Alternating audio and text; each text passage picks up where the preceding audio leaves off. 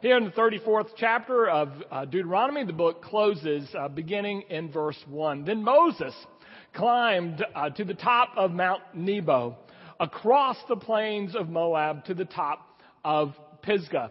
And the Lord showed him the whole land from Gilead to Dan, all of Naphtali, the territory of Ephraim and Manasseh, and all the land of Judah to the Mediterranean Sea, the Negev, the whole region of the valley of Jericho, the city of palms as far as Zoar.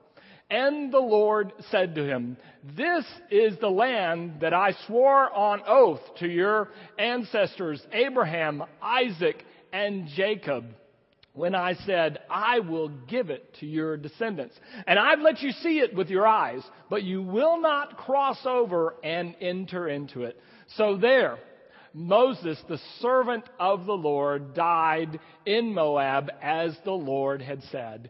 And he buried him there in Moab in a valley across from Beth Peor. But to this day, no one knows where the grave is. This is the word of the Lord. Thanks be to God. Be seated, please. I noticed last night that Indiana Jones was back on TV looking for the Ark of the Covenant. Earlier on the week, in one of the History channels, they had a story about the effect that Indiana Jones and the movies, when they first started coming out in the 80s, has had on archaeology, and how increasing number of people are going into the field of archaeology because of the movies. And I started thinking about the things that Indiana Jones hasn't looked for yet, things that he may go on a quest for. Certainly, he could look for Noah's Ark. No one's found it yet. He might also look for the tomb of David. If you go to Jerusalem, there is a site that is advertised as the tomb of David, but historians and archaeologists agree that that tomb goes back to the days of the Crusaders, so it's really about 2,000 years after David had died. And of course, he could always go look for the burial place of Moses.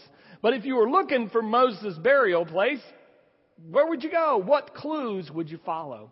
So I thought we'd take a moment this morning and just look at Deuteronomy 34 and see what kind of things we learn about Moses and his burial from the text. The first thing we note is this. When we last saw Moses, he was climbing, 120 years old, and he is climbing Mount Nebo. I don't know if that helps us too much with the burial place, but we see this about Moses, that the kind of intense, passionate commitment that he had to doing what God called him to do carries forth all the days of his life, even until the very end.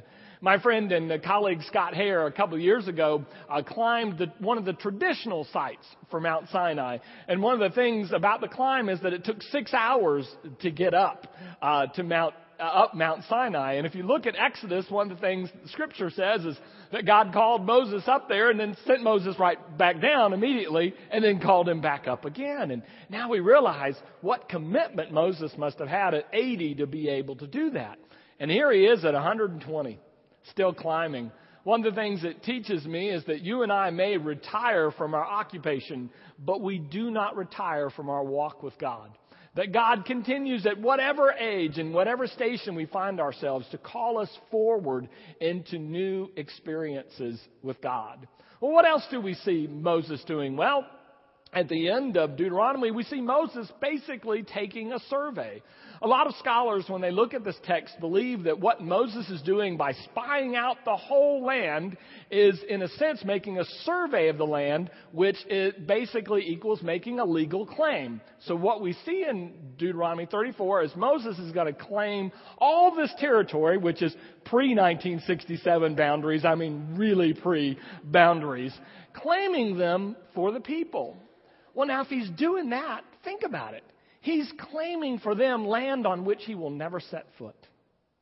He is claiming for them something that he will never himself enjoy. Moses is about a legacy that he is leaving for the people who are behind him. You know, this sort of attitude helps me understand a strange verse, and at least it was strange to me for a number of years, in the book of Genesis, talking about the journeys of Abraham. And it talks about Abraham getting to one place in his desert journey, and it said, and Abraham planted there a tamarisk tree.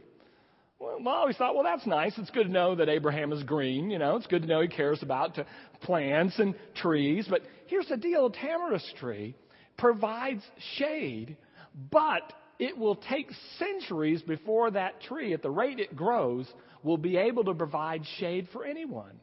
Let me put it another way. Abraham in Genesis plants a shade tree under which he will never sit. A tree that will never bless him. He does it for the people coming behind him.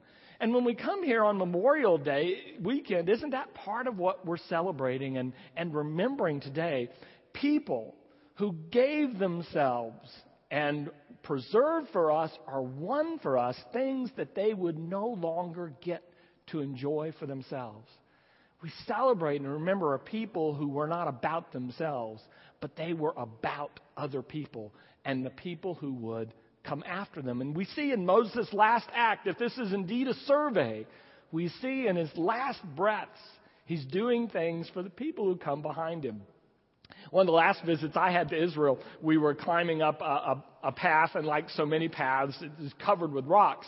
And one of the things our leader did was pick up a rock on the path and throw it out of the way. So everyone following the leader did exactly the same thing.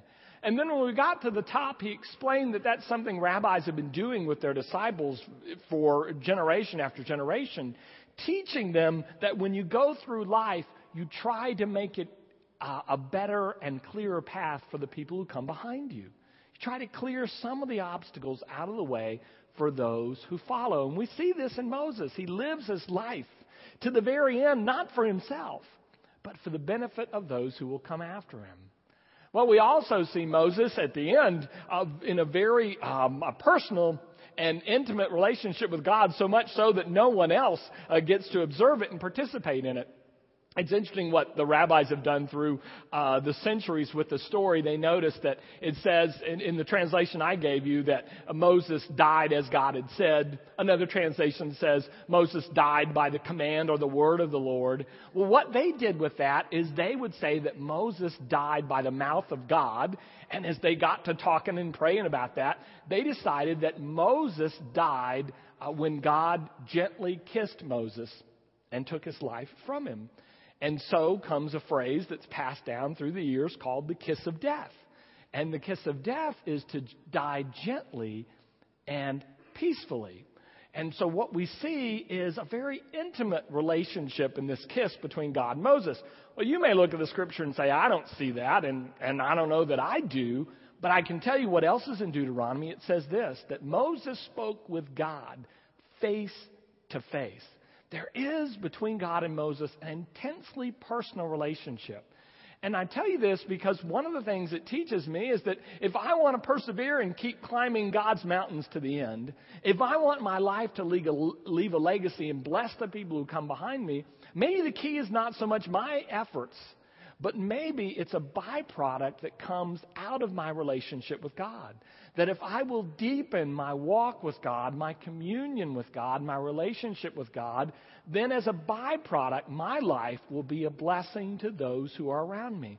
Sometimes we get things reversed and we seek to try to go out and be a blessing in the name of God. But apart from drawing our strength and energy from a relationship with God, we end up sometimes flaming out or even burning others in our efforts. Well, while it doesn't help me locate the burial place of Moses, it helps me understand why Moses had such great passion and commitment to the end. It came out of this deep personal relationship with God. Well, the last thing we find out about Moses is, well, he vanishes. That God buries Moses. God does it and doesn't tell anybody else where God has done this. Just a general location in the valley in Moab opposite Beth Peor. That's all we know. And we're not given any other direction. And we're told nobody knows where this is. Well, one of the things when biblical scholars and people who love the scriptures talk about this, one of the things they see right away is that God is doing this because God doesn't want people to make an idol or a shrine of Moses' gravesite. One of the interesting things about Judaism that separates it from other great religions is this, that the Jews, as it is said, always sanctify time, not spaces. not place. And so they celebrate the festivals, whether it be Passover or the Sukkot or Shavuot and Pentecost or Tabernacles.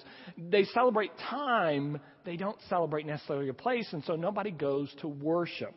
Or nobody is to go and worship at a place. And so it keeps them from making Moses' grave an idol. That makes sense to me. But other people that write about it say this, that one of the things about Moses' grave is that it's outside the promised land. And if people are flocking there and gathering there, then they are not staying on the journey that God has for them, which is across the Jordan. It is not from Mount Nebo. The journey means they will move in to the promised land. And that's very helpful to me because I don't know if you've ever had the sense where something happened to your life was just, it didn't get any better than that God had to be there. I mean, I can so often see God in hindsight. God was there. That was really a blessing. And so what happens is, rather than to seek God in the present and to go toward the future toward which God has us, we get tempted to think, well, that church, that retreat, that time of prayer, that service, that person, we tend to locate God in some past place or event. And God simply was not willing for that to happen for the people of God. God would be known by these past events, to be sure, and there are all sorts of psalms that celebrate the great history of things God has done. But God wants people continually moving into the present. The issue is not where was God, but the issue is where is God, and God is with them. And not only that, but going before them and calling them into the promised land. And I think that's one of the reasons why Moses' burial site is hid from the people, because God wants them moving forward, not congregating at some back place. And what's most amazing to me about the story of Moses' burial is simply that nobody does go to look. That nobody does go to try to find where God has placed Moses, because they get it. They understand that life is about the journey. It's about going with God. It's not about looking where God was, but it's about going, knowing that God is with you and is calling you forward. You probably know that the Orthodox Jews are very careful about not using God's name. And so they have a variety of names for God in that place, including calling God the name. Well, one of the things that they get from Moses that they would often call God is the place. They would call God the place. And it reminded them that the destination was not some place or some event or some experience, but the destination was God. That they were going toward God always, and they were going with God always. And that didn't leave a whole lot of time for stopping at some back place. It meant they moved forward, and they moved forward together, and knowing they were not alone, that God was with them. And God actually became the destination. Life is a journey. And any place that we are is where God is. And it called them to recognize that. I think one of the best ways I can illustrate this is with an old story. Soren Kierkegaard told it 150 years ago. The story is about a circus that was coming to town. And the little boy was desperate to see the circus, so he begged his parents, please, please. Finally, they relented, and they gave him enough money to leave the farm for the day and go into town and see the circus. So with great excitement, he went into town to see the circus. Now, in those days, the circus didn't just roll in and set up at the Alamo Dome, as it were. They advertised themselves with a giant parade as they went to the place where the circus would be located. So you would see the elephants, and you would see the acrobats, so they wouldn't be doing any tricks. You would see the lions. You would see the clowns. You would see everyone who was in the circus as they were on their way to where the circus would be set up as a way of advertising the circus. Well, the boy got there while the circus parade was still going on, and with great excitement when he saw the elephants, when he saw the lions, when he saw the acrobats dressed in their outfits, he was so excited he took all his money to get into the circus and gave it to one of the clowns and went home. Thinking, of course, that he'd seen the circus. And Kierkegaard's point, and I think probably God through Moses' point, is simply this: Don't let some clown tell you that you've experienced all that you're going to experience of God in your life. Don't let some clown tell you that God is back there in some event or person or place. But know that God is always with you, and God is always ahead of you. And as you continue to journey with God in Christ, you will find that you're always in the place.